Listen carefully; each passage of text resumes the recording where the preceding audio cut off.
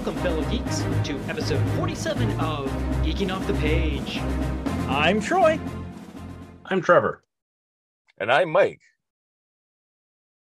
So, Mr. Brown, seeing you are the Fall 2 host lately, why don't you start us off with where do we want to go with this? All right. Well, so a lot of things have come up this past week. So I'm going to leave Disney Plus's offering for the end because I'm sure there's a lot to be said about that. So Michael wishes to talk about the Orville. I know you saw some episodes of Harley Quinn. Yep. The new Green Lantern movie, which I'm kind of jealous of because I want to see it. So floor is open, folks. Who wants to start? Go for it with the Orville there, Mike. Okay, before I start, where are you guys at with the series? Doesn't matter. Spoil away. Have not watched a single episode. Go right ahead. Really? Yep. Okay. Well, this episode is a doozy. And I've been saying all along that this is like some of the best entertainment sci-fi that we've had in years. Mm-hmm. And every episode doesn't disappoint. So this one is called Domino. And they did a whole bunch of stuff that I was not expecting in a television sci-fi series. So essentially, because all these episodes are really long, they're like an hour and 20 minutes. Like it's essentially feature-length film length every episode. Oh, really? Oh, that's kind of cool. So they're basically taking advantage of the Hulu not being an actual network anymore. So yeah, so it's cool. Like they're going all in. All right. This episode could probably be like the third best Star Trek film of all time. Ooh. Which is pretty crazy. Like, you know, you got your Wrath of Khan, you got Undiscovered Country, you know, like, and then it's somewhere around there. Season 3, like episode 9 of The Orville. Yes. And they did so many things in this episode that I was not expecting. Like it starts off, there's this whole thing with the Kaylon, the robots, the basically evil Data's Borg type aliens. So they've been the big menaces all the way along. But there's signs that there could be some humanity. They built some sympathy for them in the previous episodes. And now the gay Klingons have teamed up with the Dominion, essentially. And so they have this new alliance. So they're going against the Union. So now the Union is completely screwed because they're way outgunned and they can't match basically what these robots are doing. Like they are completely outgunned. However, what's his name? Isaac and the new Ensign Charlie came up with this new super weapon that can basically destroy all of the robots. And there's this cool scene at the beginning, an entire fleet of these Union ships fly into battle. They form this cool, like a lotus shape. All the ships come together. Yes, Trevor. Is it a giant bucket of water? Because that fucks up any electronics. So they form a giant bucket of water. Essentially, the weapon is the same thing. I mean, it's the same trope they always use. It's like the what's the word for it? Yeah, it's like the cliche where it causes a chain reaction and basically kills everything. All right. Right? It's that kind of MacGuffin. So they've created this thing. They've got it in the center. They test it out in battle. All the ships form into this cool lotus shape, like this fractal pattern of ships. And then it fires off that beam and it works. And so now the next thing is they present it to the Union. And it's like, okay, do we use this to exterminate the entire race? And they're like, whoa, okay, now that's, you know, for defense, yes. But like, are we going to commit genocide? And then that becomes the whole thing. So half the Union says yes, like, let's commit the genocide because they're trying to kill us. The other half is like, whoa, let's not go that far. But then Ted Danson, of all people, takes the damn thing to the enemy. No. And if have you guys watched The Good Place? Yes. Yeah. Okay, so we've watched that as a family. It's like, Michael, what are you doing? Oh, Michael always turns. Oh, that Michael. So now the enemies have the genocide weapon and they're willing to use it. the Union has to make a choice. They say, okay, we're not going to commit genocide. We have to go get it back. So this is like the first, like 15, 20 minutes of the episode. So now you have an hour left to go. It's like, what are we going to do with an hour? How do you top it? Right. So it's like a full-on invasion. The bad guys are going to set it up. They're going to commit full genocide. The Union comes in. Thousands of ships. Like, it's crazy. It's like a schools of minnows flying through space. Again, like the effects on this is ridiculous. They have all the personal starfighters, which are like Union X-Wings. So they're going in full-on combat and essentially have to get the weapon back and stop genocide. Okay. And in the end, there's another character death, and like the fact they kill 2 characters in this episode. And eventually the robots are like, well, why would they do that? It's like, well, because, even though they hate you, they're willing to give their life to protect you because they're trying to do the right thing. It's like, that doesn't make any sense. So in the end, you have these robots joining the Union. And so one side flipped over and became teamed with the bad guys. Now the Kaylon are now teamed with the Union. And like, what a doozy of an episode. And again, the writing is spot on.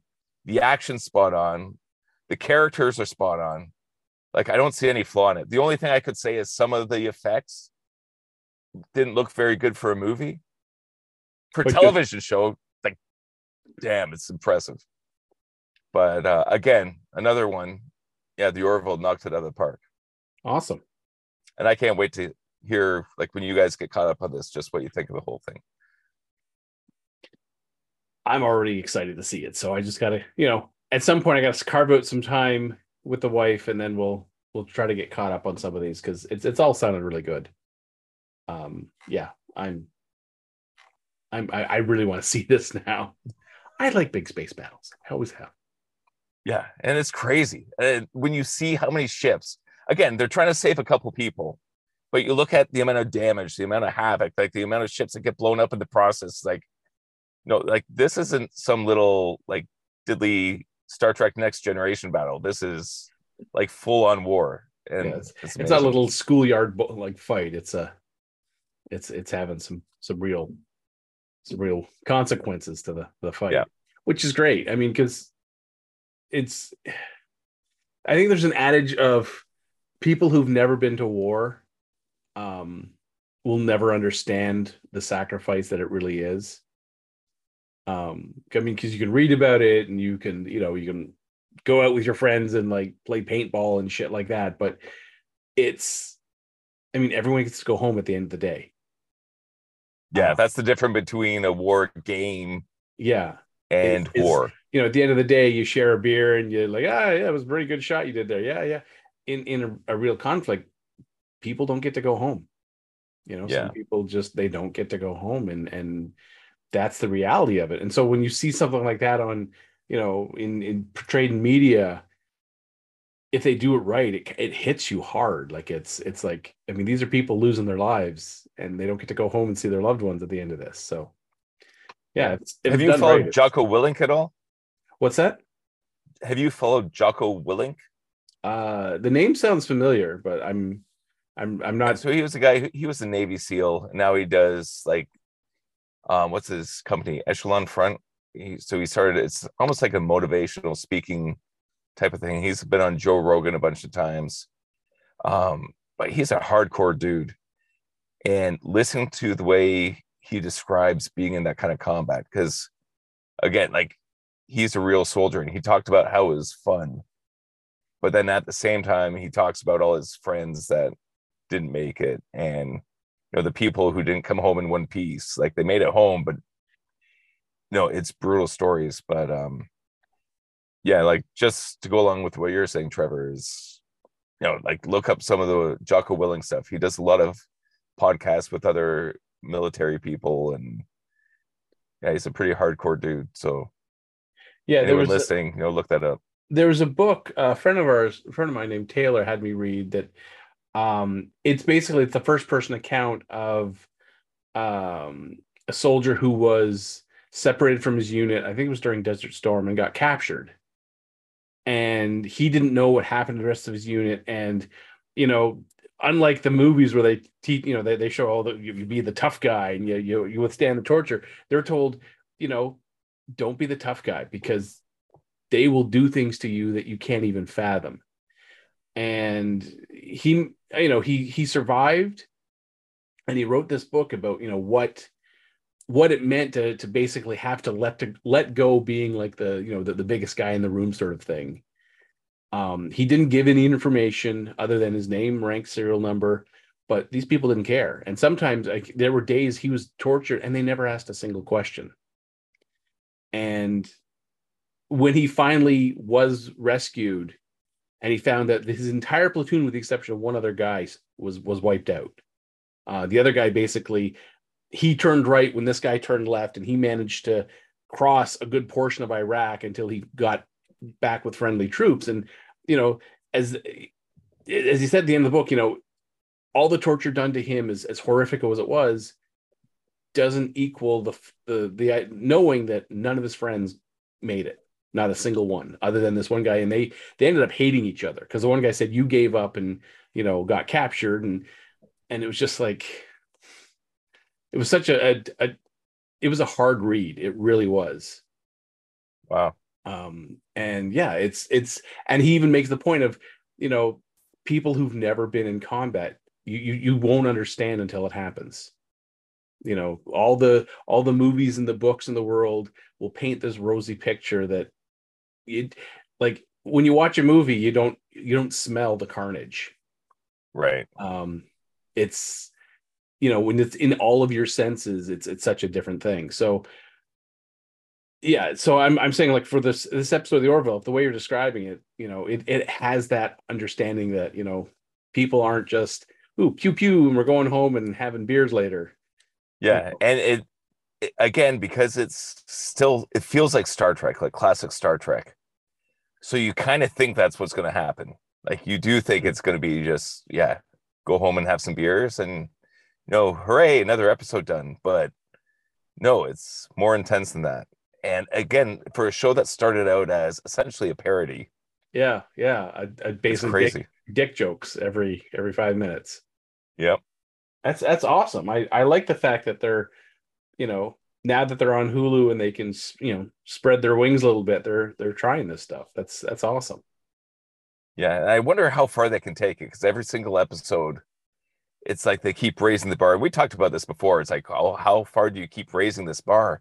Yeah. But the fact that it's like 6 episodes in, and they keep doing it. 8 or 9. I think this was episode. Is it that 9. far? Yeah, this is episode 9. Okay, so whatever it is, it's really good stuff, and there hasn't been a low point all season. That's awesome. So unlike other series that we've watched where there's like, yeah, it hasn't fallen off the cliff. Now, something else that happened this week was my family and I finally finished season 2 of Alone. And turns out I'd picked the right guy to win. So now we're in season 3.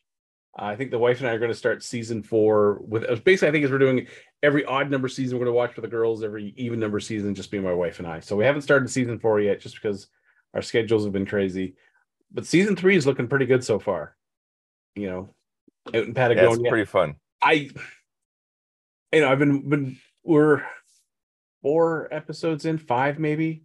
And I got my money on Carly from Alaska. The girl, she just seems like she's going to be tough enough to survive. Like, it doesn't seem to be as affecting her as some of the other people who are like, like the guy who cut his arm with his axe, which was just like, oh, did you not watch season 2? Careful with them things. You can hurt yourself. Yeah. So it's going along pretty good. I don't know. I just have a feeling she's going to win it. So. Yeah, there's a whole lot of fun things in season 3. Yeah, like it really makes you think about strategies and psychology, and you see, that rage monster dude who, like, right out of the gate is just cursing and, like, freaking out. And you see these other ones who are just completely stoic, and you see the ones like, no, I'm going to build a house, I'm going to build insulation, I'm going to build a fireplace. You have to do is like, I'm not doing nothing, I'm not burning any calories, like I'm just going to sit here. Yeah, it's like you're And gonna die. Doing nothing does, it's not like you don't burn any calories by doing nothing. You burn calories just by existing. And that's one fun thing that with the show, how they keep doing the little pop-up information. Yeah. It's like, I'm just going to sit here. It's like an average male of this size burns this many calories just sitting and doing nothing. Burns 2,400 calories a day while doing nothing. So yeah. Unless that's really calorie full air you're breathing in, you might want to do something, buddy. Get off your ass and actually do something. So, that's for season 2, because you posted your prediction on who would win the night before we were watching the finale. Mm-hmm. So I had thought you had already watched it. It's like, no, Trevor, don't spoil it. No, I hadn't. We were still 2 episodes away when we did that. We still had the Spaniard guy. What's his name? It's around the time, Larry, and then the missionary. It's Larry guy. And David, because I know it's Larry David. Like the last 2 was Larry David. Go figure. And then that Jose guy. Yeah, the Jose guy is one who I would have thought would win it, except they kept showing him tip over. In the intro. It's like there's no way he tips over and makes it. I mean, if he could have tipped over and just, if his tent had been more sealed, he could have basically almost made like a sweat box and just put the clothing in there and just let it dry out quickly. But because you said the nature of his tent, you're like, there's no way he's going to dry that stuff. No. So he's going to have to tap. And the fact that he hits the button and he waited in the water for them to go, I was like, well, get out of the water. You can see where just like the paralysis sets in. Like I know I've been in cold water things, and you're just an old man. Yeah, you can't do it. So when it was down to the last 2, I was like, "Oh God, who's it going to be? Who's it going to be? It's going to be Larry, who's just so angry at the start, like just cursing at bushes as he's walking around, and he's trying to stomp down a rainforest. Yeah, and then he has that breakdown into the bucket where he prays to God to come do something for him, and I was like, oh. David's looking better and better. Good thing I put him as my lead horse, and so that's why I'm saying season 3. I think my money's on Carly. I think she's gonna do well. It's her and who's the other one? The one from British Columbia, Megan. Megan strikes me as one who's gonna make if she can go to the end, I think she will. So. Fingers crossed. Yeah. One thing with season 2 is David, because I ended up looking up him afterwards, and he was talking about how when he got to the end, like because he was starving for weeks, but at the end, he started catching those crabs.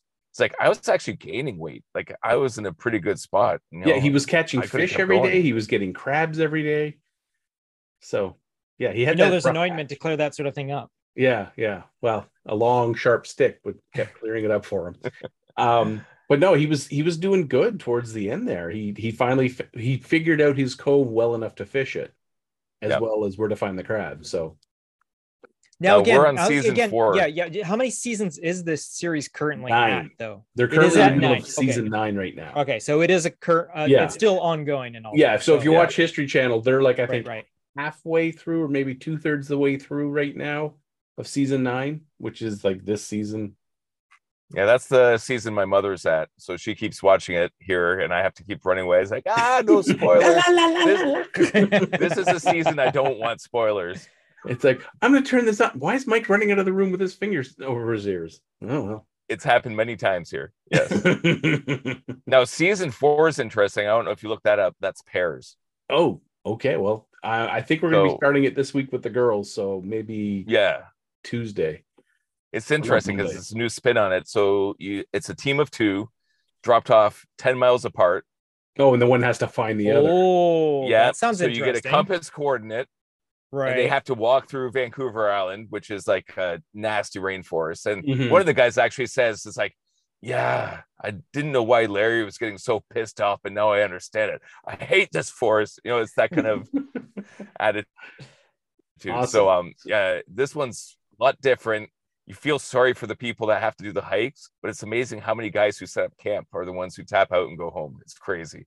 So interesting season for that one. All right, so I'm looking forward to that. Yeah, I think we'll probably start that Monday. Is that the only season that it's done that way? Do they go back That's to the only norm, one or... I've seen. Oh, okay. I got to so you didn't do any other research on any other seasons that are out there, right? No, because it keeps like spoilers come up. It's like, oh, okay. Yeah, Never. yeah. Yeah. you Okay, know, I it's like, understand then. season 7 is the one with this, where these people want. It's like, ah, darn it! Like, Yeah, let so me- I- I'm gotcha. really Yeah, bad yeah, at yeah. remembering names. Yeah, So I'm it's staying like- away from looking it up online just because I just don't want to get this, because I looked up something. We were watching season 1 and it was like, I was like, oh no, don't show me the winner. And it was like, and the winner, and looked, I hadn't scrolled up one. I was like, I'm just gonna close the page.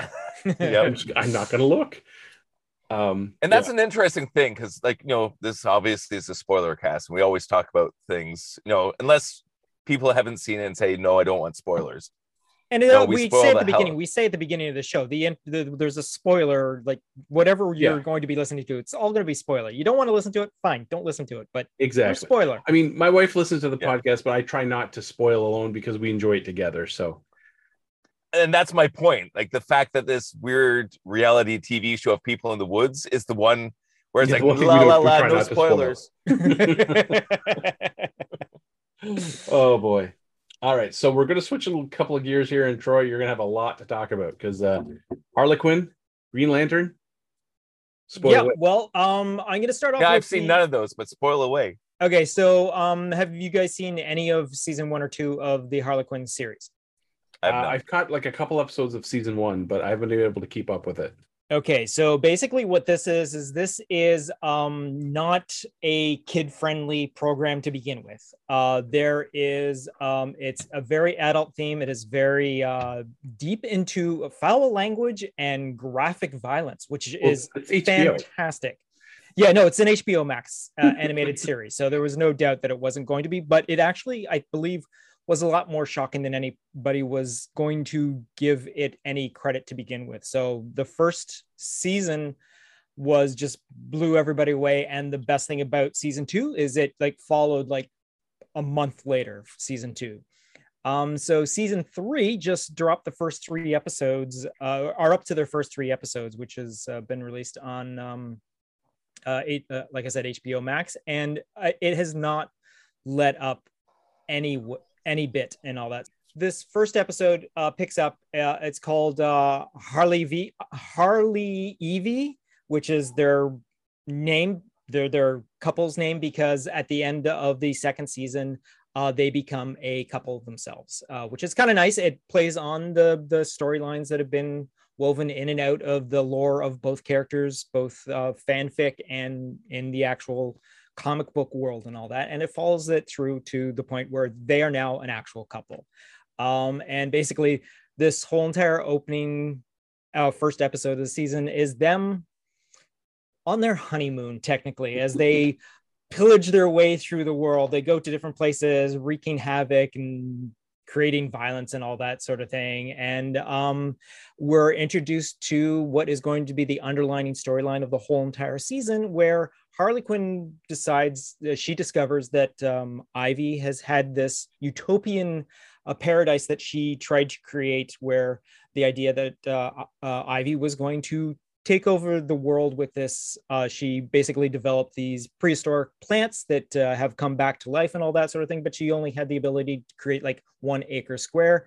Harley brings her to this location and convinces her to, you know what, you've been following me all this time and all that, here, let's do something for you. So basically Harley's underlining storyline for what we can perceive as the rest of the season is her to basically take over the world with plants, sort of thing, like actually take over the world. And Harley's right behind her, being so encouraging and all that. The second episode, they get back with their other cohorts, which is King Shark and Clayface. And it's really fun. Ron Funches does the voice of King Shark, and Alan Tudyk does the voice of Clayface, which is also another kind of thing, because Alan Tudyk also does the voice of the Joker in this too, and they're two completely different. So he does a thespian voice when he's doing Clayface, and then he does a really, really nice interpretation of the Joker when he's being the Joker and all that. But in this season, we are introduced to Clayface trying to get a role in the Thomas Wayne biopic, and it's being directed by James Gunn, actually voiced by James Gunn, which is kind of cool. So James Gunn is actually in animated form, which is kind of cool. And in the third episode, we're introduced to the actor that is going to be playing Thomas Wayne, and that is Billy Bob Thornton. Yes, voiced by Billy Bob Thornton. Nice. So it's just fantastic. The voice acting is great. The character, just the character development and the characterization of all these known comic book legend characters, they turn them on their heads. Like in this, Riddler turns out to get into a relationship with the Clock King. They play up on the whole entire Batman doesn't eat pussy sort of thing. In one episode, Catwoman is, during a conversation with a face-to-face conversation with Ivy, is apparently having Batman go down on her while she's in this conversation, and apparently he's not very good at it because she basically tells him to stop, sort of thing. Diedrich Bader is doing the voice of Batman, so the brave and the bold Batman is also Harley Quinn's Batman, which is kind of neat. They introduced the whole entire Bat family in this season so far. So Nightwing comes back into Gotham, and we are introduced to the rest of the team, which wasn't there in season 2, because apparently between the time that passes between season 2 and 3 is almost like it picks up from what it does. But when episode 1 ends, they realize, hey, 18 months have passed. So, but apparently a lot more time has gone on, because previous to this, it seems like Batman only had Robin. Now he has Batgirl. He has a new Robin. Nightwing has come back, and it's just hilarious. And the way that they play in the way that they play in the DC universe is just so entertaining. The third episode, there is basically a villains sort of Academy Awards sort of thing where where Harley and Ivy are up for best couple. And so all these other awards are given out and all that. And of course, Joker is hosting. So it's a nice Alan Tudyk sort of thing. And of course, there's history between obviously Joker and Harley Quinn, because they break up. At one point, Joker gets turned back into human form, falls in love with another woman, then gets turned back into Joker, but still is in love with this other woman and tries to do better by her, sort of thing. It's something that you definitely shouldn't jump into in the third season. This is something that you do have to watch from the beginning, because it is one fluid storyline, and individual episodes are fun. They're great to watch and all that sort of thing, but it is such an entertaining story arc. Kelly Coco from Big Bang Theory does the voice of Harley. She does a great twist on it. It's still in the realm of a Harley Quinn voice and all that, but it's a new 52 design of the Harley Quinn design. I guess this could be more of a new 52 sort of universe. Does she ever wear the classic costume in the series? And she does in flashback, and in the episode where the Joker is in charge of the award ceremony, he has two dancers dancing with him during the opening number, dressed in the Harley Quinn outfit. Actually, the beginning, the whole entire thing is they do, how they have that little skit before the actual award show begins. Well, the beginning of it, friggin' Jason Todd is about to be beaten to death, and as Joker wearing a sequence sort of sparkly purple like tuxedo is about to beat him, his phone goes off and he realizes, oh, I've got to get to the award show, and then starts in this musical number and all that sort of thing. And it's just that's great. Yeah, but it is something that should be experienced from the beginning, because it is such a fun series. And again, it's definitely not a kid's show. It is definitely, but it has such a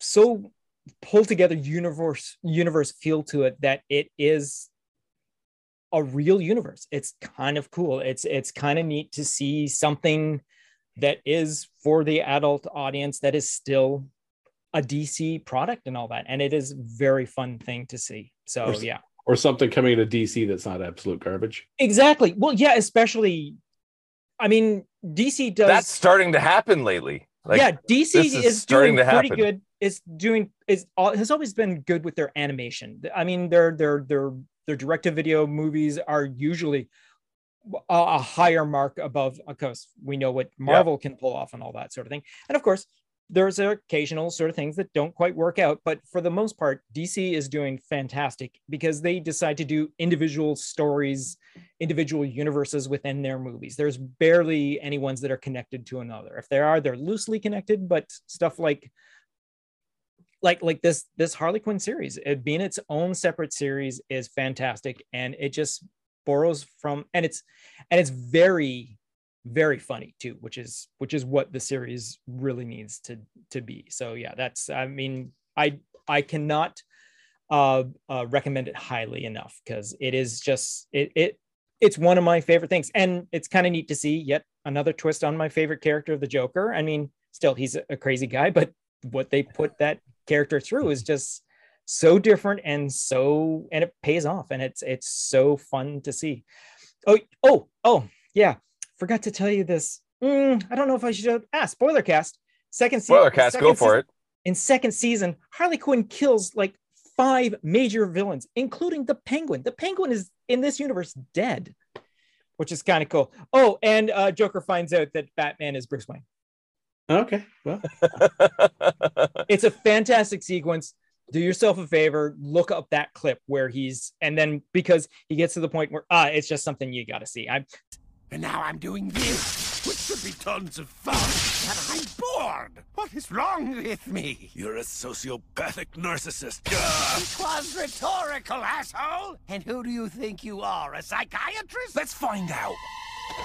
What? Bloody hell! But it's billionaire playboy Bruce Wayne.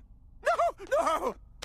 Are you shitting me? What is wrong with you? Don't you think I would have done that had I wanted to? Half the fun of our relationship was the mystery. Now I know Batman is just some boring rich asshole with parental issues. That's really reductive. Thanks for ruining the funnest thing I had going. Now I don't even feel like torturing him. Sorry, I thought it might be the kind of thing Harley would do. I don't care about Harley. I'm sorry, look, I must have misread the situation when you kept saying her name and reminiscing about all your memories together, over and over and over.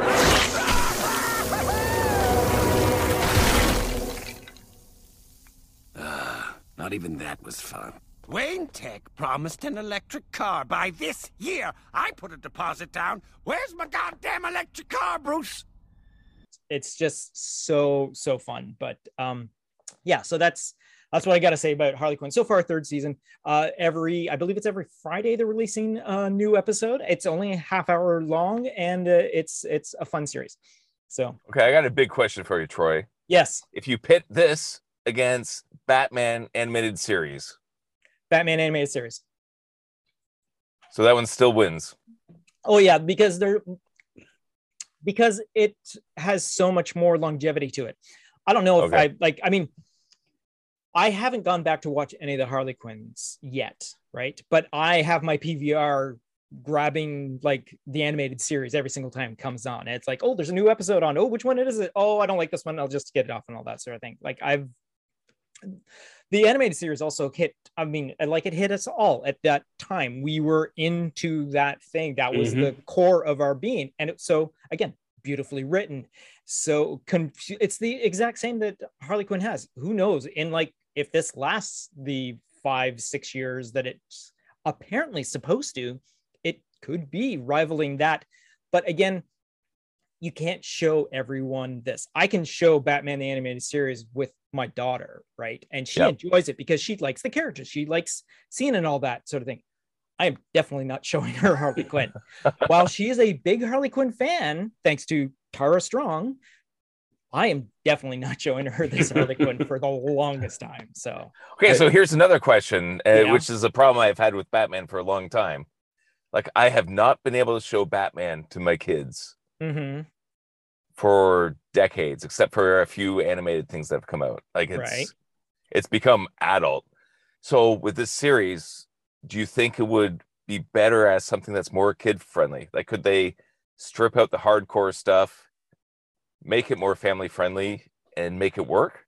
I don't think so, because a lot of the storylines themselves are very adult. Like there's relationship stuff. There's like the first season goes through the whole entire actual thing that other series didn't deal with, was the abuse that Joker gave to Harley Quinn.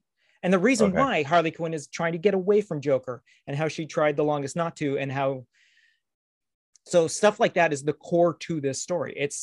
And again, it is a Harley Quinn story. Batman is a tertiary character. I mean, the Riddler is more of a main character than Batman is in this. So and Batman is not in everything. Commissioner Gordon is so, oh my God, Commissioner Gordon is such a train wreck in this. He is fantastic. He's a guy basically on the edge of losing everything, but still trying to do what he thinks is right to save Gotham. He just keeps digging himself in a deeper hole. In the first season, Batman has disappeared. So Batman doesn't show up till like near the end. So Gordon is going off on the whole entire, where is this guy that's been helping me try and fight all these villains and all that sort of thing. It's just, oh wait. Oh yeah. Harley Quinn also kills Freeze. Freeze is dead now.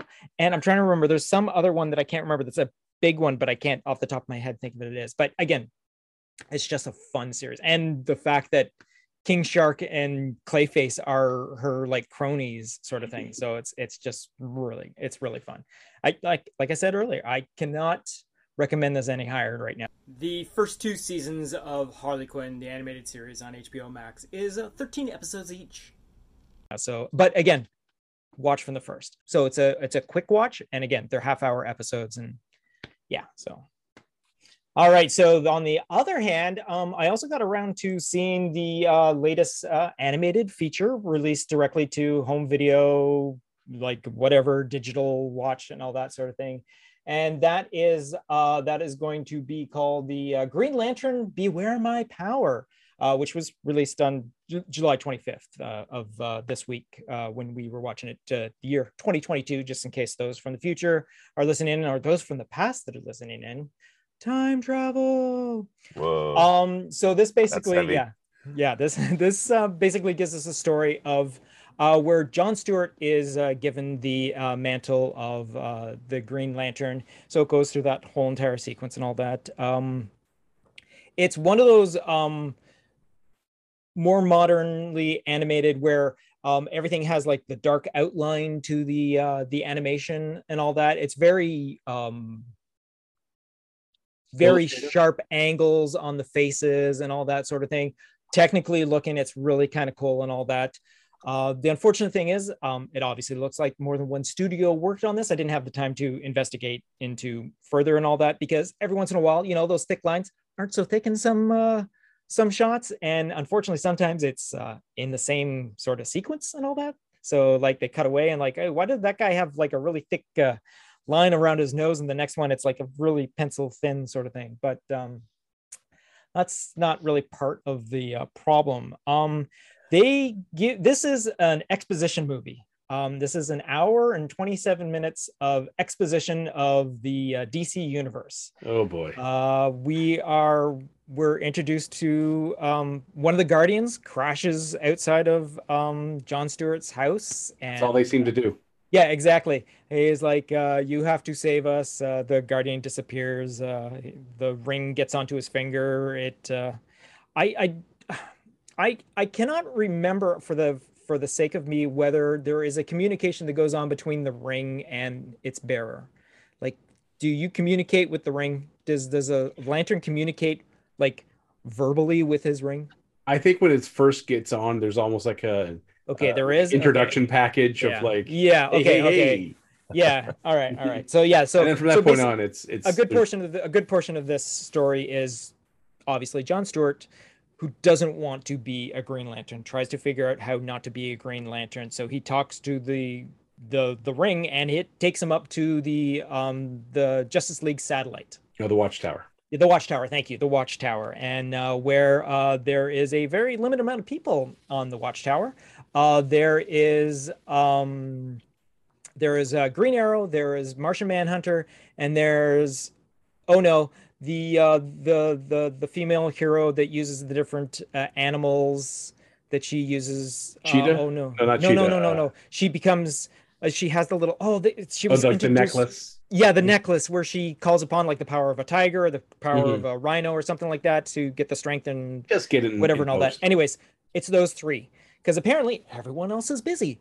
Superman, they actually name drop that Superman and Wonder Woman are off world and nobody else can help, and we have to Oh, figure they're out. not off world. They're doing hero gasm. Yeah, We know that. it's a hero gasm thing. Yes, now that we know, yes, it's definitely hero gasm. But it's just a interesting way. And then so they go down. So John Stewart and Green Arrow goes down because, as it turns out, he's got what is his? Who's the other? Not Guy Gardner, but Hal Jordan. Hal Jordan. He's got Hal Jordan's ring apparently because the ring tells them that it used to be Hal Jordan's ring, which of course is the Justice League's Green Lantern at this point. And apparently, you know what happens? The only way you can get a ring is by killing a lantern, and that's how it comes off their fingers. So Green Arrow is very invested in finding out what happened to them. So they go back to the ship. The ship has repaired itself. They hyperdrive back to the Lantern home planet. It's been decimated. All the Guardians are dead. All the lanterns there are dead. It looks like they were attacked from above. And they don't actually call her Hawk Girl, but they encounter Hawk Girl. So she's introduced to the story.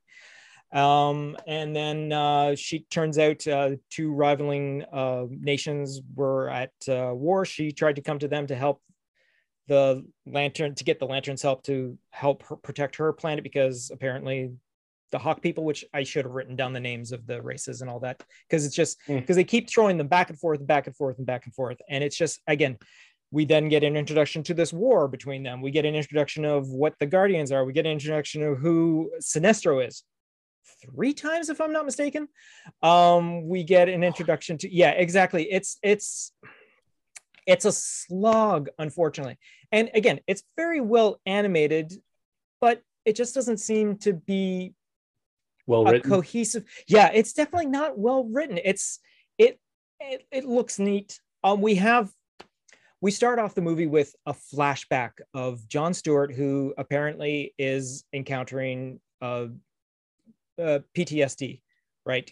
For obviously, because he ends up like friggin' backhanding a guy and choking him because he like excuse me, hey guy, you want to move out of the way because you're blocking the thing. So when he taps him on the shoulder, John Stewart flips out, knocks the guy over and all that sort of thing, and like, hey, what's your problem? Like, sorry, have a good day, sort of thing, walks off.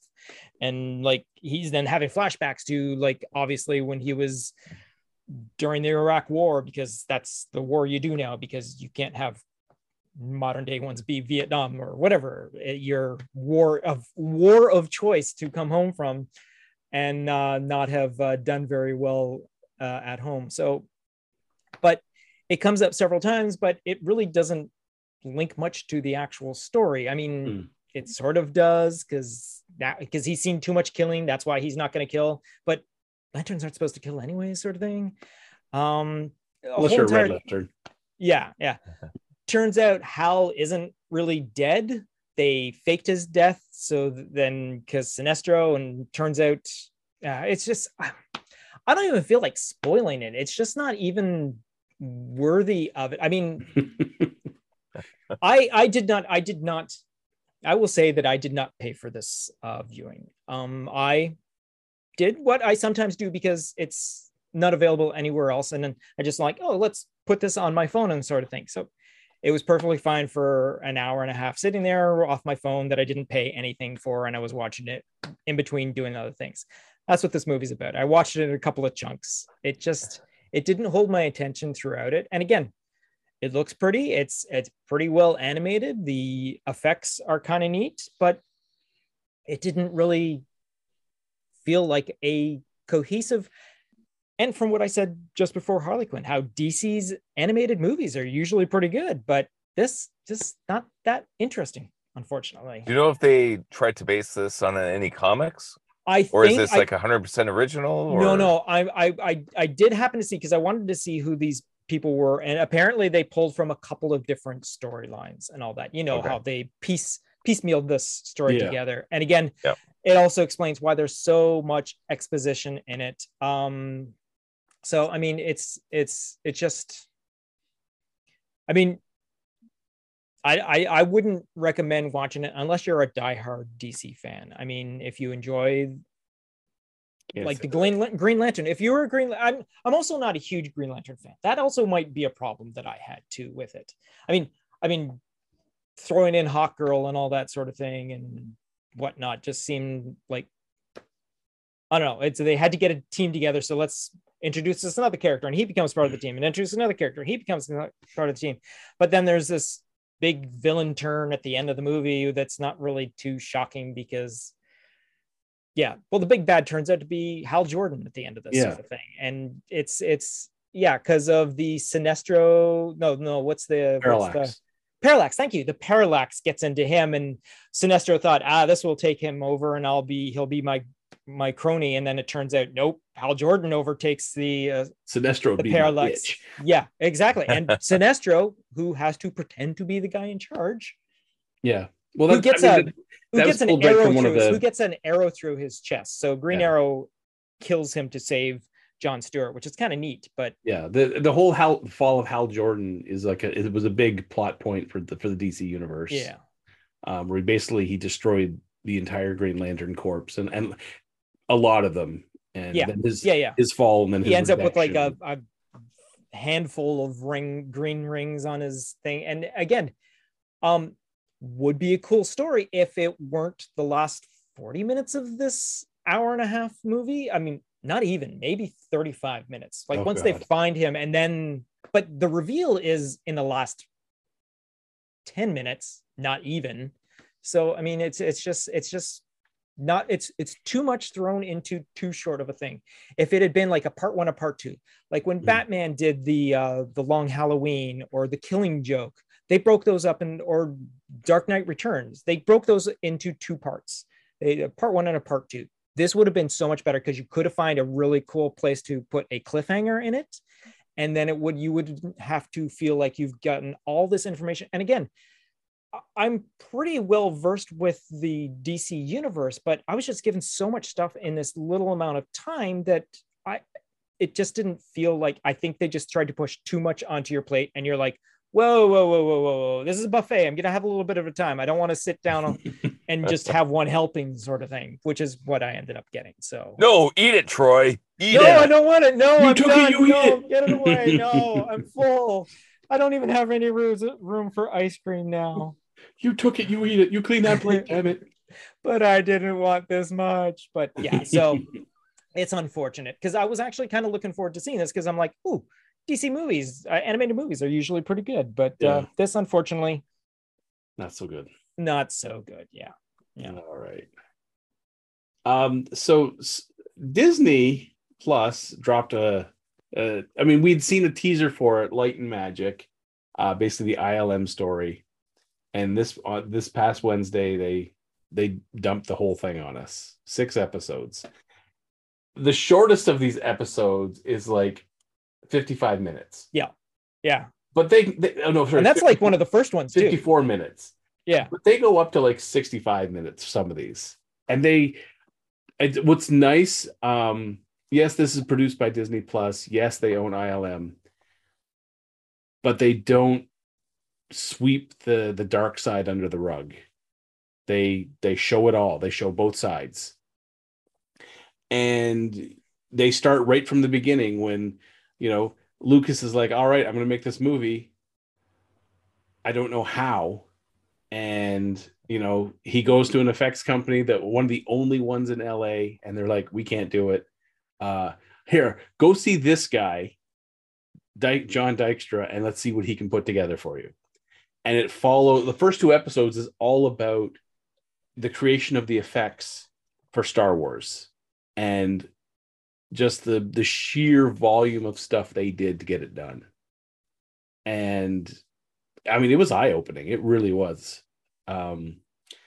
So yeah, It was fun watching it because, like, again, like the effects industry is established now, and even back when we were in college, they kind of figured things out. Computers were new, but they were figuring things out. But this, it's like, we don't have a camera that can do that. Yeah, like, we have to actually build the computers. We have to build the whole infrastructure. And Luke's like, why do you only have 2 shots? It's like, because we have to make everything. Yeah, they spent half the budget just making the equipment so that they could start creating the shots. And Lucas gets back from London, and he's like, they showed him 2 shots, and he's like, well, we're at the rest. And it's like, we're still making the equipment to make the rest. Yeah. My favorite part is seeing the old footage. And again, you guys, I'm pretty sure, are well aware of most of the people that they were introduced to. I mean, know of their names, or you probably have seen their faces, because I mean, we're freaking geeks that way and all that. We like to see the behind the scenes stuff and all that. And I've seen footage of most of these guys and all that. Yeah. But the amount of like old footage of these pioneers of this amazing company is just so fascinating to see. I'm like, where has this shit been all this time? How come no one has brought this up? It's been sitting in the archives. Exactly. And home movies. Yeah, like, I should have seen that water slide years ago. Yeah, exactly. That's what I was gonna say. Exactly. Like, oh my God. So stuff like that was, I mean, because a lot of these guys had been filmmakers, or at least like home movie makers before they just kept making the home movies while stuff was being done. That was a fun thing to watch, is the home movie. Yeah. And the home movies was like fantastic. Where they came from, because like you said, like, we know the names, but I didn't know the backstories. Like, I didn't know they got a job in something else. Yeah. But they were doing this on the side. And again, the idea that they didn't have videos back then. They didn't have, like, you saw it in the theater. You watched the Harryhausen effects. Yeah. But then it's like, well, I can't see that again, but I want to try and do it myself. Yeah, exactly. And see all these things that they were doing. Amazing. And I'm sure, like, all of us have that in our life where you're exposed to something and it's like, I'm going to do that. I want to do that. Yeah. Yeah. You start making the home stop motion animation, or you start making home videos, or you start doing your own prosthetics, or like whatever it is. Like, you start creating because it's like, I love this. I don't know how the hell they did it, but I'm going to try it. Exactly. And you see, like, that's the foundation of ILM. It's amazing. And you see how some of the bigger names got into the project, and you see their contribution, and the fact that they were still cutting and mixing the week before the movie was coming out. Like, up to the last couple of days, they were still doing the final sound mix. And the fact that Lucas just went to Hawaii, he didn't want to see the opening. He just thought it was going to bomb, and that the whole bet between Spielberg and Lucas for one point, 1% of your movie's budget, return, and the Spielberg's like, he made me a rich man. So one episode, for people listening, episodes 1 and 2 is all about Star Wars, the creation of the industry that ILM had to do for Star Wars to get it off the ground. And then 3 is when they're like, well, we'd like to do a second movie. And what they had to do with ILM during that gap while Lucas is writing that movie. And so they moved the entire, originally they were in Van Nuys, in this old warehouse. That's the industrial part of Industrial Light and Magic. And they moved up to San Francisco, but a lot of the key players went, except for John Dykstra, mainly because, so he was in charge of ILM during Star Wars. And I guess the arguments between him and Lucas were legendary. It was just 2 chafing personalities. And when Lucas had the opportunity to move everyone up closer to San Francisco, he just let Dykstra go, let him twist the wind. And it's not like Dykstra didn't have a career after that. There was some legal battles because Dykstra was doing Battlestar Galactica, and Lucas claimed he was using basically the stuff they learned while doing Star Wars into Battlestar Galactica, which was originally supposed to be a movie and then got turned into a TV series, and so on and so forth. And then We see, I think episode 4 of this was John Knoll, who is a huge member of ILM, especially computers. The fact that he and his brother were the driving force behind Photoshop, something we've all used. So when you start up Photoshop and you see that splash page, you see the Knoll brothers as two of the leads on it. Yeah, it was them doing Photoshop. And the whole that episode's called I Think I Found My People, because Knoll, as a 15-year-old got to tour ILM. I would have died at 15 if I could have done it. For sure. Oh my God, yes. And yeah, thought he found his people. So we went to the same film school that Lucas went to, got a chance and made his own motion control camera. And that's kind of how he got his foot in the door in ILM. And then episode 5 is where they started bringing computers in, morphing. Willow, that huge morphing sequence. Nice. Yeah. They talk about how they did it practically and then how they use software to make those morphs work. And a lot of how Lucas was trying to bring ILM and the entire film industry into more of a digital age. Digital editing with Droid, which was the name of their editing software, the Pixar animation computer, trying to take everything into a digital medium. And they talk about the Abyss. Episode 6 really talks about a lot of the CG. So the hiring of like Steve Williams and Mark Deep doing the Abyss, Terminator 2, and then the big tentpole that really put ILM into mainstream consciousness, Jurassic Park. So with Jurassic Park, I mean, they go over a lot of what was going on behind the scenes. And I liked the fact, so a little side note. So in 97, Steve Williams came back to Sheridan College, taught a class in the computer animation department, and had this big, basically almost like a big presentation where he talked to us for like almost 3 hours. And Spaz, right? Spaz? Yeah, Spaz. And he laid it all out, what was going on behind the scenes. And he and Dennis Muren are not best friends. I'm going to say that right now.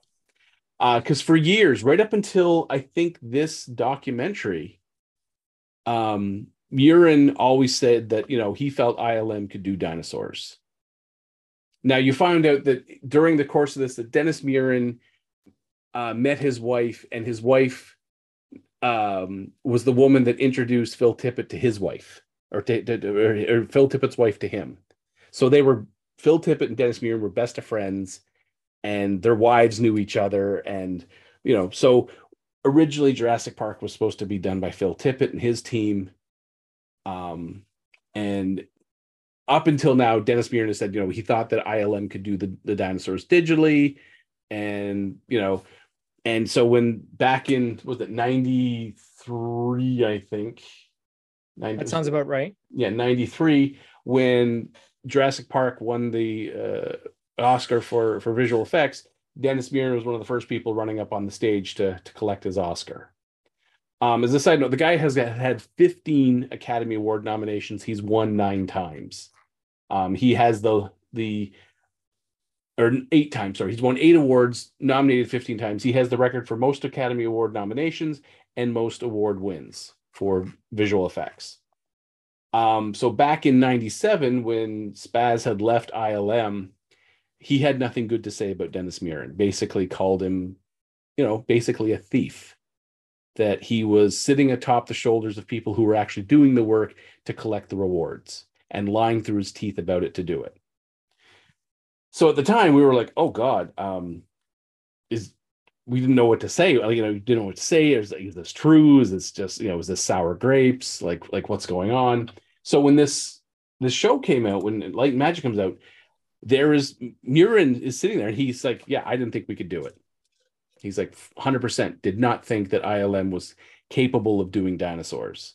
And there's a couple of sections where they talk with Spaz, and they talk about the fact that him and Deep went back to the pit, which is where they they had this little soundproof room where their computers were, and they went in late at night and did it, basically under the cover of darkness sort of thing without anyone knowing. And when they showed Kathleen Kennedy and a couple of the others, suddenly ILM found the money to funnel some money into the project to see could they do a fully skinned dinosaur, because up in that point it was just a skeleton walking. So they funded some money in, see if they could do a fully skinned dinosaur. They brought the other resources of ILM in to do some texturing of the skin and all that sort of stuff. And it was just a simple walk cycle, but that was the one that they famously showed Spielberg and crew, and where Phil Tippett said, I feel like I'm extinct now. And, and that's when they said, they hired Tippett's crew to come in, and with the DID, the dinosaur input device. So Tippett's animators were animating the dinosaurs digitally. That that information was being transferred in the computer, and then the animators at ILM were like cleaning it up and stuff like that. But as I said, for up until this documentary, the official statement was that Dennis Muren was the driving force behind creating these digital dinosaurs. But at this one, with this, it kind of validates Spaz in saying that no, Muren wasn't behind them. But he was quick to jump to the stage for the Academy Awards to accept that Oscar. And that was part of the friction of why Steve Williams left ILM. Because after Jurassic Park, he worked on The Mask as a supervising animator, was actually part of the team nominated for Academy Award, but didn't win. But he said from that point on, from Jurassic Park on, he did The Mask, a little bit of Jumanji, and Eraser, but felt like he was being handed projects that were not Oscar worthy. So they elevated his role to a supervising animator, but put him on projects that would not put him on a podium. And he finished out his contract with Eraser and with basically a giant fuck you, and went to work on Spawn. Deep left at the same time. He was the director on Spawn. Spaz was the visual effects guy, like the effects director. The only other thing he's done is he did the movie The Wild, that horrible animated one. And then he's done. Oh wait, he did that? He was the director on The Wild. He was the director on The Wild? Oh, I didn't know that. Yeah. And since then he's just done commercials. Now, as a side note, there is a documentary about Spaz, came out this year back in March, called Spaz. It's not streaming anywhere. It hasn't been screened very well, but the synopsis is Steven Spaz Williams is considered a pioneer computer animation. This intimate account examines his life story and events surrounding the historical moment when digital dinosaurs walked onto the silver screen in Jurassic Park. Steve and a chorus of expert witnesses recount the dramatic tale of rebellion and revolution at Lucasfilm's Industrial Light and Magic in the early 1990s, a time when creating realistic creatures with a computer was considered impossible. Decades later, Steve struggles to reckon with his chaotic past. Really? Yeah. Have you watched it? I haven't seen it yet. I want to, just because it sounds very interesting. And a lot of it comes from that talk that he gave to all the computer animation students. It was just like, it felt like a guy who was kind of bearing his soul and warning, because I mean, at the time, everyone and their dog wanted to work for ILM. Oh yeah, for sure. Yeah. I mean, I applied to ILM on several occasions, and it was difficult getting my foot in the door. Most of it stemmed from because they had so many American schools pumping out animators that they were like, we'd rather just hire an American versus going through the whole visa bullshit to get a Canadian. And I mean, at the time I was like, you know what, fuck it, whatever. I'll, whatever it takes. And, I pretty much forgot about it. So jumping back to 97, when he gave this talk, it was like, he sounded like he was trying to warn a lot of us away from ILM. And now seeing this documentary, this light and magic documentary, I can kind of see why. I can see what's going on behind the scenes, because as I said, they did not hold back on this documentary. They showed you the good with the bad. Yeah. Lucas at one point saying that, movies are special effects. And then almost immediately it cuts to like 3 other directors saying, no, the story is the most important thing.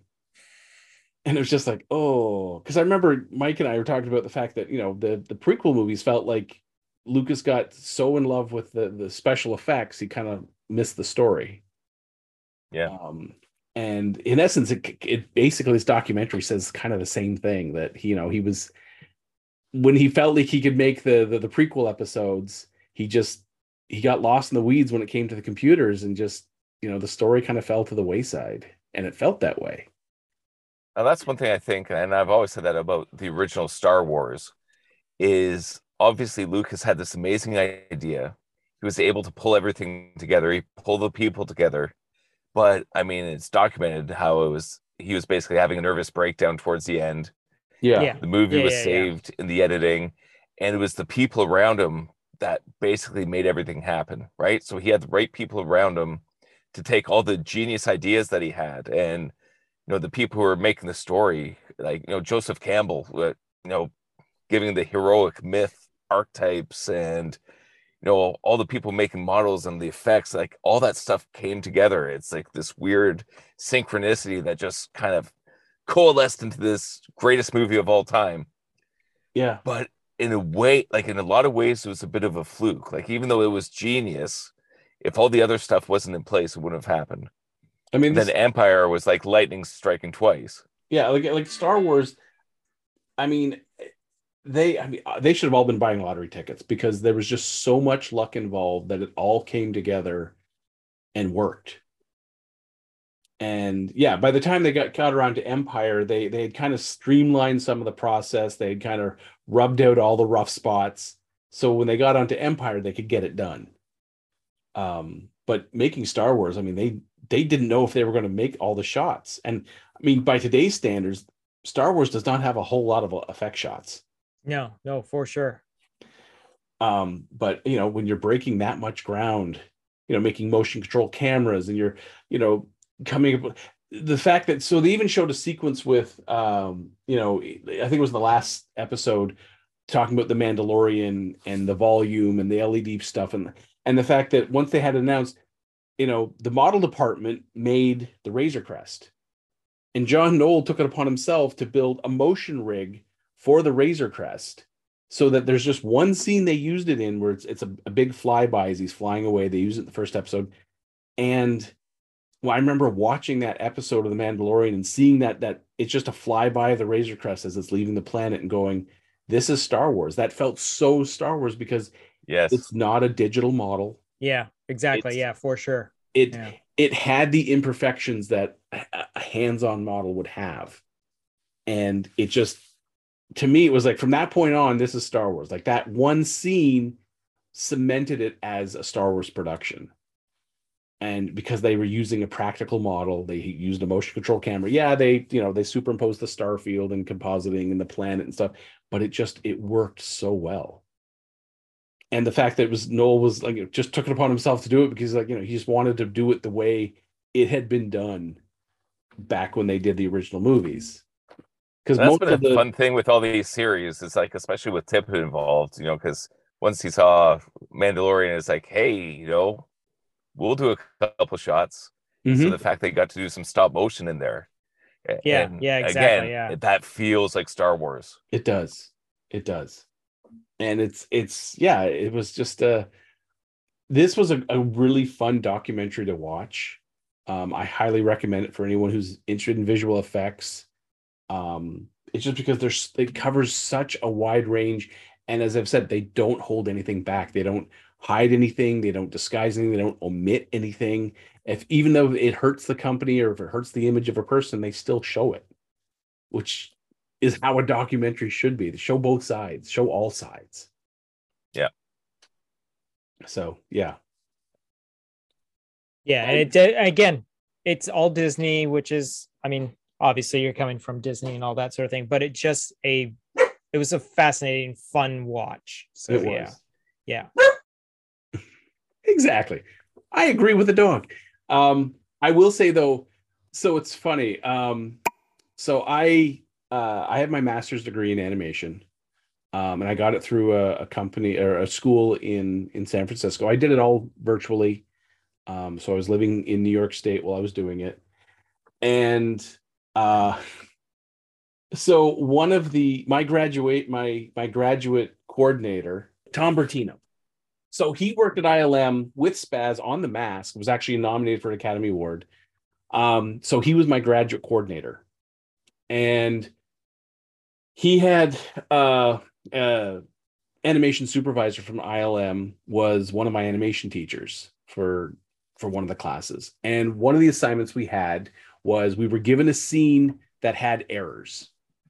A scene in Maya that had errors, and we had a full week to try to figure out what the errors are, come up with fixes, and resubmit the scene. And it was just like it's a character walking into the scene, steps over something, reaches down, picks up a coffee cup, kind of looks in the coffee, like examines the coffee cup, puts it back down. That's the whole scene. It was not even like 9 seconds long. Very, very short and to the point. But the problems were like the character does not reach his mark in the scene. He's like off by a little bit. When he goes to reach, sounds like mocap cleanup. When he goes to reach for the cup kind of like jumps into his hand like he's using the force. And his feet are sliding everywhere. It's like he's walking on ice. And so I got the scene and I was immediately like, ooh, let's see what I can do. And I was able to use like a couple of constraint systems to lock the feet because the person who had animated the scene had animated the character's master null. So instead of moving the body and then moving the feet so the feet would lock into place, he was moving the whole master null. So he's actually counter animating the feet to try to keep them in place. So they're kind of like jiggling and sliding on every frame. Yeah, that's a rookie move. It is. So I used constraint nulls to kind of lock his footprints in place. I used a null on top of the master null to kind of slide him over so he lands in his mark at the end. Fixed his step over so he actually stepped over the object that was there, and then used a constraint system that as his hand got close, second the hand would make contact, the constraint took over, and now he was holding the cup and interacting with it and setting it down. Very simple. Do you still have the animation? No. I mean, I might have it somewhere, but I don't even think I have a version of Maya that would run it. Because I was running, I think, Maya 2015 at the time. Anyway, I get the scene done in about 3 hours. And so I resubmit it. So we had a live class, and at the end of the class, he's like, here's the scene files. And this was at 6 p.m. Eastern Standard Time, because it was 3 p.m. his time. And by 9 o'clock Eastern Standard Time, I submitted the file back. And the next day, he's like, you have the whole week to work on it. I don't need it until next week. I'm like, I'm done. And so he looked at the file and he's like, son of a bitch, you did get it done. And and because you had to list all the things you did, all the corrections or all the mistakes you found, and then how you did all the corrections. And he was like, that was inventive and faster than I expected. And I was like, all right, so go on to the next thing. And I forgot about it. I completely forgot about it. So right towards the end, like about 2 weeks before I graduated and got my master's, Tom Bertino says, do you want to work at ILM?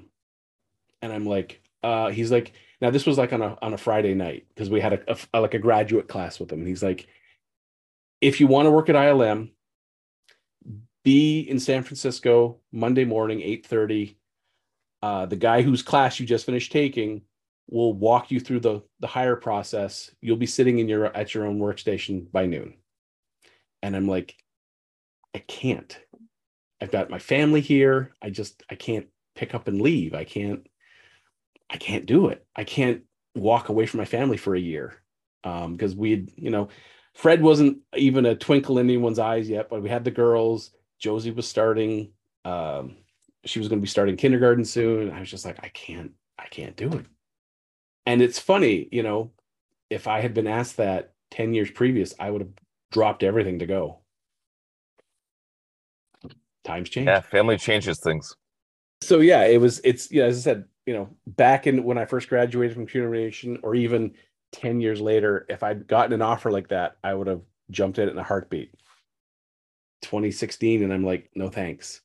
And I know for a fact when Mare's listening, this will be the first time she's ever heard this, because I never told her. I never told her I got the job offer. Really? It's because I know she would have said, go for it, go do it. But I also know there's no way in hell it would have worked back home with me in San Francisco. It just wouldn't have worked. I don't know how many times I've known animators that have taken that job and they've gone away for however many months or even years. And that's something that I was never able to do. It's a package deal. Move out as a unit. Exactly. And the thing is, Mare was, she has her dream job and her dream location. She always wanted to move back to the capital district where her parents are.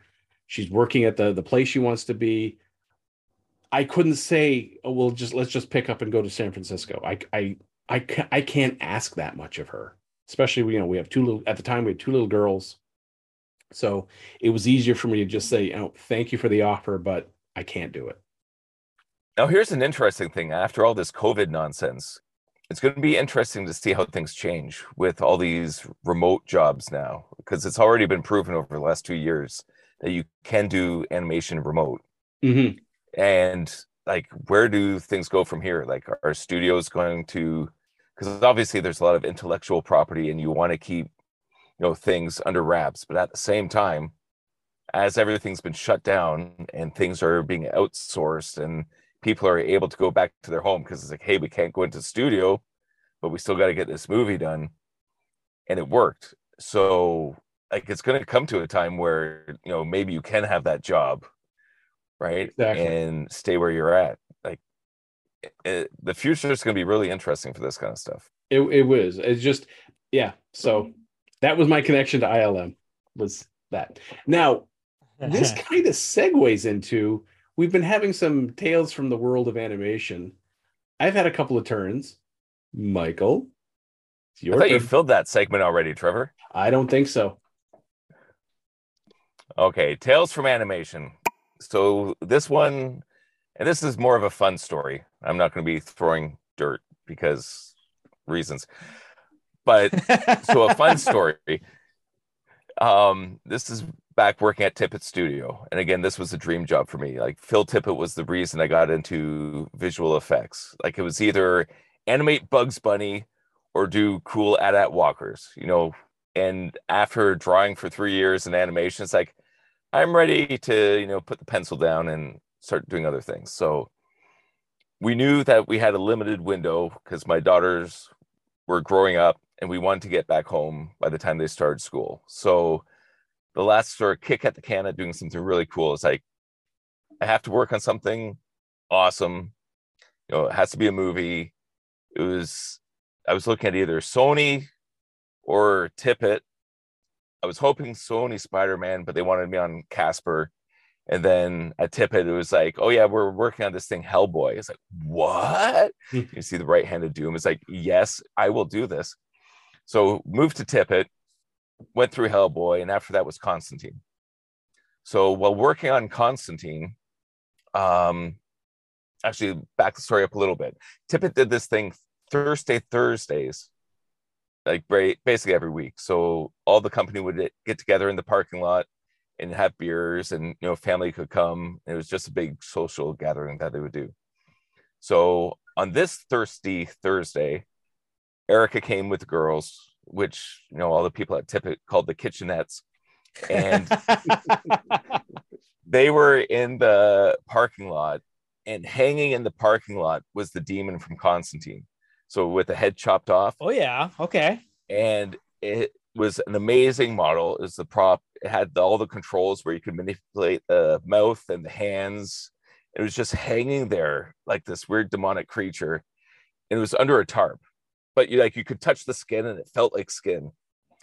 And it was one of those moments as a father. It's like, do I introduce the girls to the demon? Like, I think I probably should. So I brought them over there, unleashed the drapery, and they're I'm completely terrified. It's like, girls, it's okay. It's just a puppet. Like, you can actually control it. It's like, what? So I show them all the different remotes, and then they just start like puppeteering this gigantic demon life-size creature in the parking lot. Nice. And they don't seem to have been traumatized since. Haven't had any therapy bills yet. Yeah. So that's my tale from animation. That's cool. Sweet. It was short, sweet, to the point, I guess. Exactly. Yeah.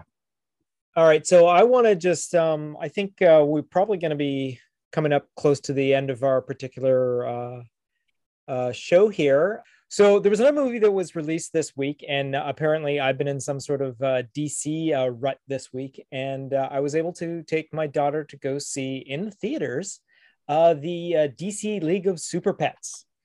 Now, for those out there who are interested in seeing this and all that, I'm not going to do very much spoiling, but I'm going to say that this is probably the funnest kids movie I've seen in the longest time. I mean, any of those Disney's, like, I was a big fan of Encanto. I really enjoyed Turning Red. I think the last kids movie we saw in the theater was Frozen 2, pre-pandemic and all that. And they're all entertaining and fun to see and all that. This movie, I think because of that whole entire DC thing in the background, it was such a fun thing to watch. It felt like something that came out of a Marvel Universe sort of story where there's all these other stories that you know about because you know the characters. They don't go off on some sort of strange, these are basic versions of all the characters, but it is a movie that is like all your typical kids movies nowadays. It's made for the kids, and there's segments made for the adults. And the fact that they overlap so beautifully makes this such an entertaining movie. I mean, you've got fantastic voice acting. They're all like to a T. I mean, like, you've got, obviously, you know, Dwayne Johnson and Kevin Hart are the main characters. They are Crypto and they are Ace, Batman's dog. Well, who isn't Batman at this time and all that, but is not Batman's dog at this point. It isn't until the end. But you got kind of a cool thing because you got a Marvel actor now coming over to DC, where John Krasinski now plays Superman. So he's Mr. Fantastic and Superman in the same year. Kate McKinnon as the main bad guy is fantastic. She does, I mean, Kate McKinnon, even though you don't see Kate McKinnon, you know it's Kate McKinnon behind this voice. Like, she is this SNL character that she is and all that. And Mark Maron doing Lex Luthor is just so precise, on point and all that. There's a couple of like things that you actually have to listen for as well. When they introduce all of the super, like the Justice League characters, they're given like a title card, like photo frame sort of thing as they introduce the character. And then they introduce Wonder Woman. It's the like TV series font of Wonder Woman with her pose. And if you listen closely, you hear dun dun dun dun dun dun dun dun. And then when they do Batman, it's dun dun dun dun. Superman even gets the dun dun dun dun dun at one point. Nice. And all that. So there's, if you know your history of DC, it's so beautifully done. And this is a fun watch, and it's a fantastic DC movie. And I'm so glad I saw this movie today to basically get friggin' the Green Lantern movie out of my head, sort of thing. So it was a great, a healthy cleanse is a good thing. It was a great cleanse. And again, it's a buddy film. It's, I mean, the Rock and Kevin Hart together yet again. But it is like again, it's a cartoony movie, so there is a bit of off character squash and stretch sort of thing, but it's very still within the feel of a really well done animated feature. And the way they deal with, I mean, you'd figure how you get rid of the Justice League it makes sense how this happens. And it's just a fun movie. And again, I highly recommend going to see this movie or seeing this movie as soon as possible. It's a fun, it's nice to be able to witness a movie like this. And my daughter was laughing along at all the parts that little kids would laugh along at. She, I think, even got a couple of the bigger jokes just because she lives in the household that she lives in. But yeah, so again, a fun movie. Like I said, don't want to spoil too much of it because I think this is something that you just have to go in and just watch for yourself, because even those that are not with kids, they're probably gonna, if you're a DC fan, you're gonna enjoy this movie. So yeah. Question for you. Yes. Would you recommend Super Pets or Harlequin more? If you had to pick one to recommend, if I had to pick one to, I would have to say League of Super Pets, because it's a one-time sit. You sit down, you're there for an hour and a half. It's just over an hour and a half, not quite 2 hours. Well, what is it? It's 107 minutes, I think, is how long it is. So, but it doesn't feel like that, which is kind of nice. There's not too much you have to absorb to enjoy the whole entire movie, and then you can just like, hey, that was pretty good. Harley Quinn, you sit down with the first episode, I guarantee you're going to binge the whole entire series. And I did the in between takes. I looked it up. It's 13 episodes, and right now there's only 3. So there's quite a bit of Harley Quinn to sit through. You're not going to be able to sit through it in one. League of Super Pets is a fun, and it's a family watch too. That's the other thing too. If you've got a family, I would say Super Pets. But you know what? If it's that does make a big difference. Yeah, it does make a huge difference. But I would still, out of the 2, because Harley Quinn, you're not going to sit there and sit one episode, because if you have them available to, you're going to watch as many as you can. Basically, your ass can take you sitting through and all that. But League of Super Pets is a fun romp through the whole entire thing. And again, they're both fun. They're both hilarious, very well written, very well performed. But I would definitely, of the 2, I would do Super Pets just for that whole entire anyone can watch it sort of thing. This is the 5th movie with Kevin Hart and Dwayne Johnson, isn't it? Something like that. Yeah, because it's got to be the 2 Jumanjis, Central Intelligence, The Fast and Furious, Hobbs and Shaw. And well, okay, I guess technically, yeah. No, yeah, 5. There you go. Well, it seems like there should be more than there. There should be, but yeah. They just will be. Yeah. Oh yeah. No, there definitely will be. But yeah, so I would definitely recommend this. So awesome. Any other closing thoughts from anyone? All fat people use more soap. Yes, exactly. Yes. So we've got coming up next, we got the Disney Plus I Am Groot coming out, the shorts. Yeah, which is I think only 6 shorts, and they're only about 10 minutes each or something like that, which will be cute. I mean, it looks cool because it's the animated Groot from. I'm sure Ramona will watch them to death. Oh no, I have no doubt Aslan will be watching them too. Well, I mean, I'll put them on. I will put them on, and Aslan will watch them with me. Yeah, I mean, she watched the Seabeast 3 times, so there you go. Oh, is that good? Is it good? It's a fun watch. Ramona, we watched it as a family the first time, and then she watched it on an iPad, and then during her birthday, she had me throw it on the TV for a third time, and she watched most of it. Oh, that's great. It is a fun great watch. Thing. Okay, and it's a Netflix, right?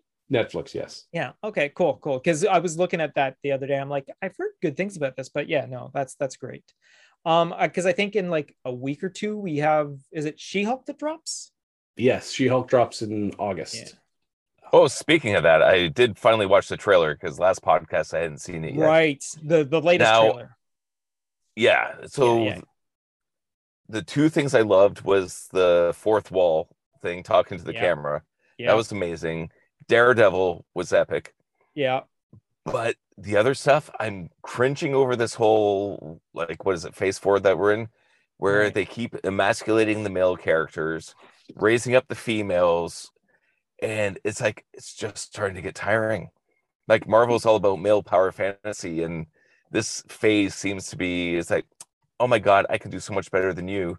Now, even to the point where Hulk's throwing boulders and She-Hulk's throwing it farther, and Hulk's doing the meditation pose. It's like, that's pretty good for Hulk. He's not just smashing, and she's doing all these fancy moves. It's like, oh, it's like, I'm just kind of done with this. And again, I haven't seen Thor yet, so I still can't comment. But it's like the trailer turned me off, and the fact that my daughter said, "You won't like it, Dad." It's like, it's like, just I want to get back to this. Can you name? I can name one. Can you name anything Marvel's done in this phase that hasn't basically emasculated the male character and raised up the female? That I'm sorry. One more time. Say that again. Where they've taken the male character, right, and basically dumbed him down, like emasculated him. Gotcha. I see. He's like, oh, you're not so cool. But then they've raised up the female counterpart. Shang-Chi. Yeah, that's a good one. Shang-Chi. Yeah. Yeah. Okay, Shang-Chi that's and a the good Ten one. Rings. Yeah. What was your example, Mike? Spider-Man. What do you mean? Like I mean, it was a Sony movie, but right, it stayed like hardcore Spider-Man all the way. Oh, I through. see what you're getting. I see what you're getting at. It's Sorry, not like Spider-Girl didn't show up.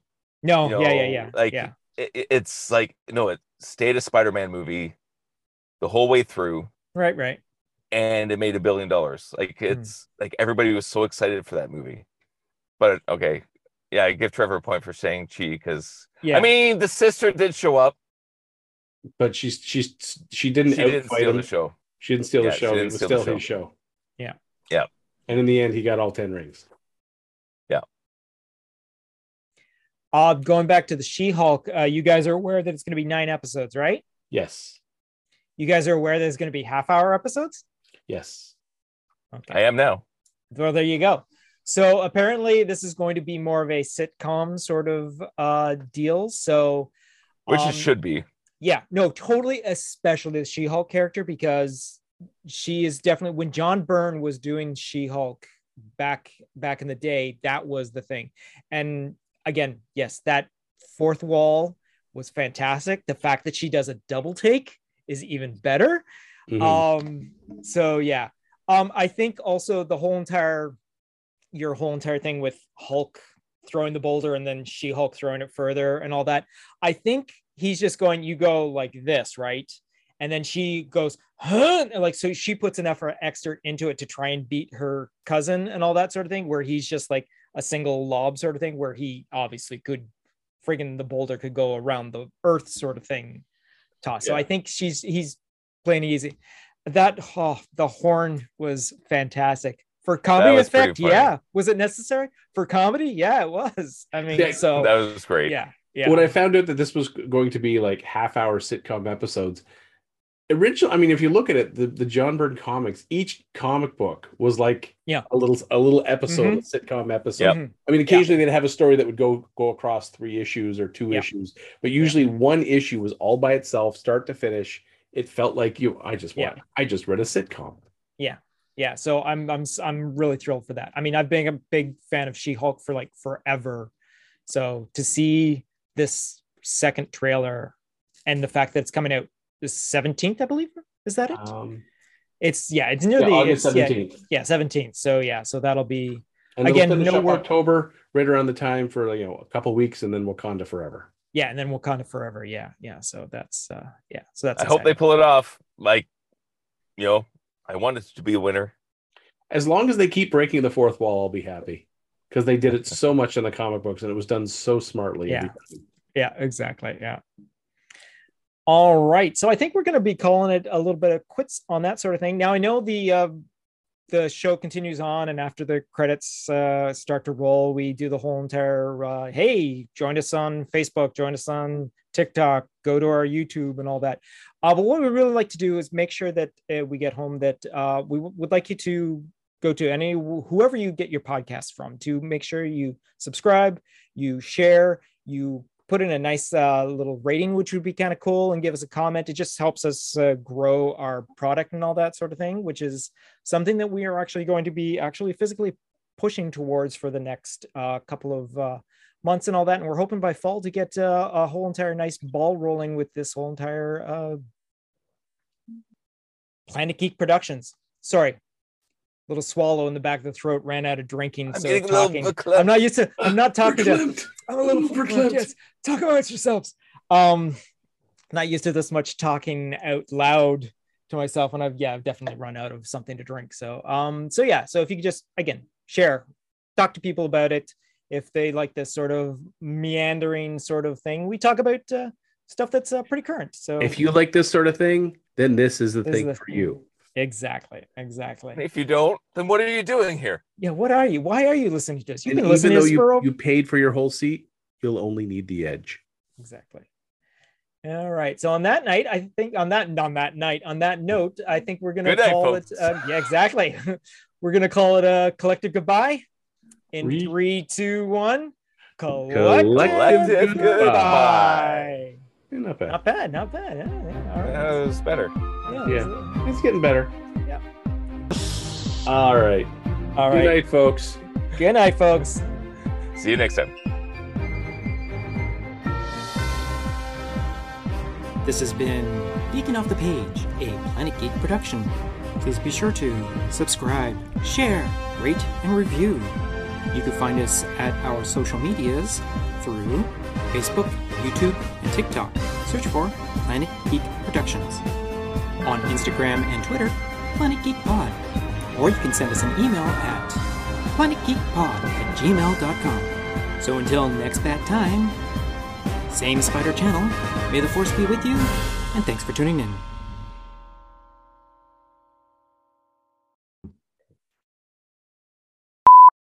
Welcome to Planet Geek.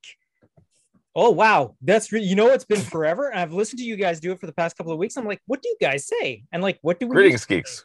Yeah, it's just greetings, geeks, right? Welcome to Geeking Up. Yeah. That's You got this. Don't worry. The production guy you we know got is what? really good. He can fix all of Yeah, this. we got an editor. Yeah, we got a pretty half decent editor for that sort of thing. Just fix it all in post. All right. Wait a sec. This is being recorded by hosts or a participant. Okay, yeah, I got it. I don't need that on the screen now. Okay, here we go. Let's try this all over again. All right. And in 3, 2, 1, sort of thing.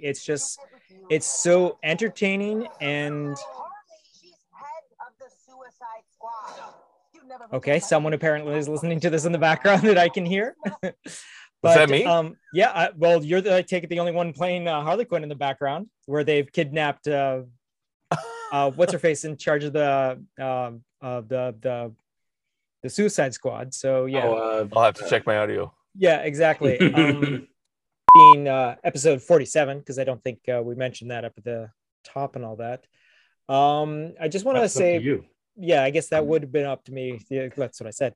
But I'll just edit it in later and just say that I already said it. Yeah, Trevor, come on. Didn't you hear that at the beginning?